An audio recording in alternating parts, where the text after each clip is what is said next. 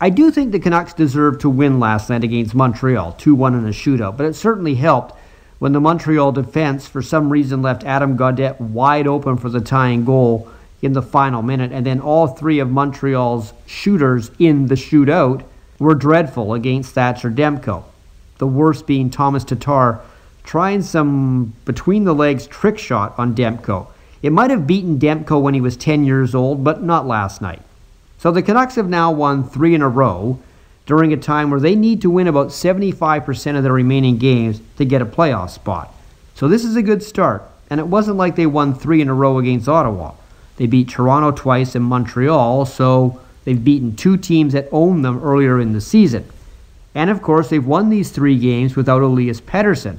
But sometimes when you lose your best guy, it does focus your defense. I think the only time Pettersson was missed last night was on that terrible 5-on-3 the Canucks had in the first period.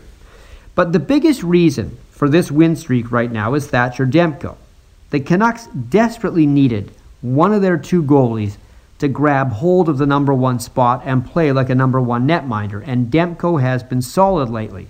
He hasn't had to make spectacular saves because he's been in the right position. Now, the only bad part for Vancouver last night was Montreal got a point, so the Canucks only gained 1. But if Montreal had held on and won this game, this morning they would be 6 up on the Canucks with 5 games in hand, as opposed to 3 up on the Canucks with 5 games in hand. In other words, don't give up hope yet.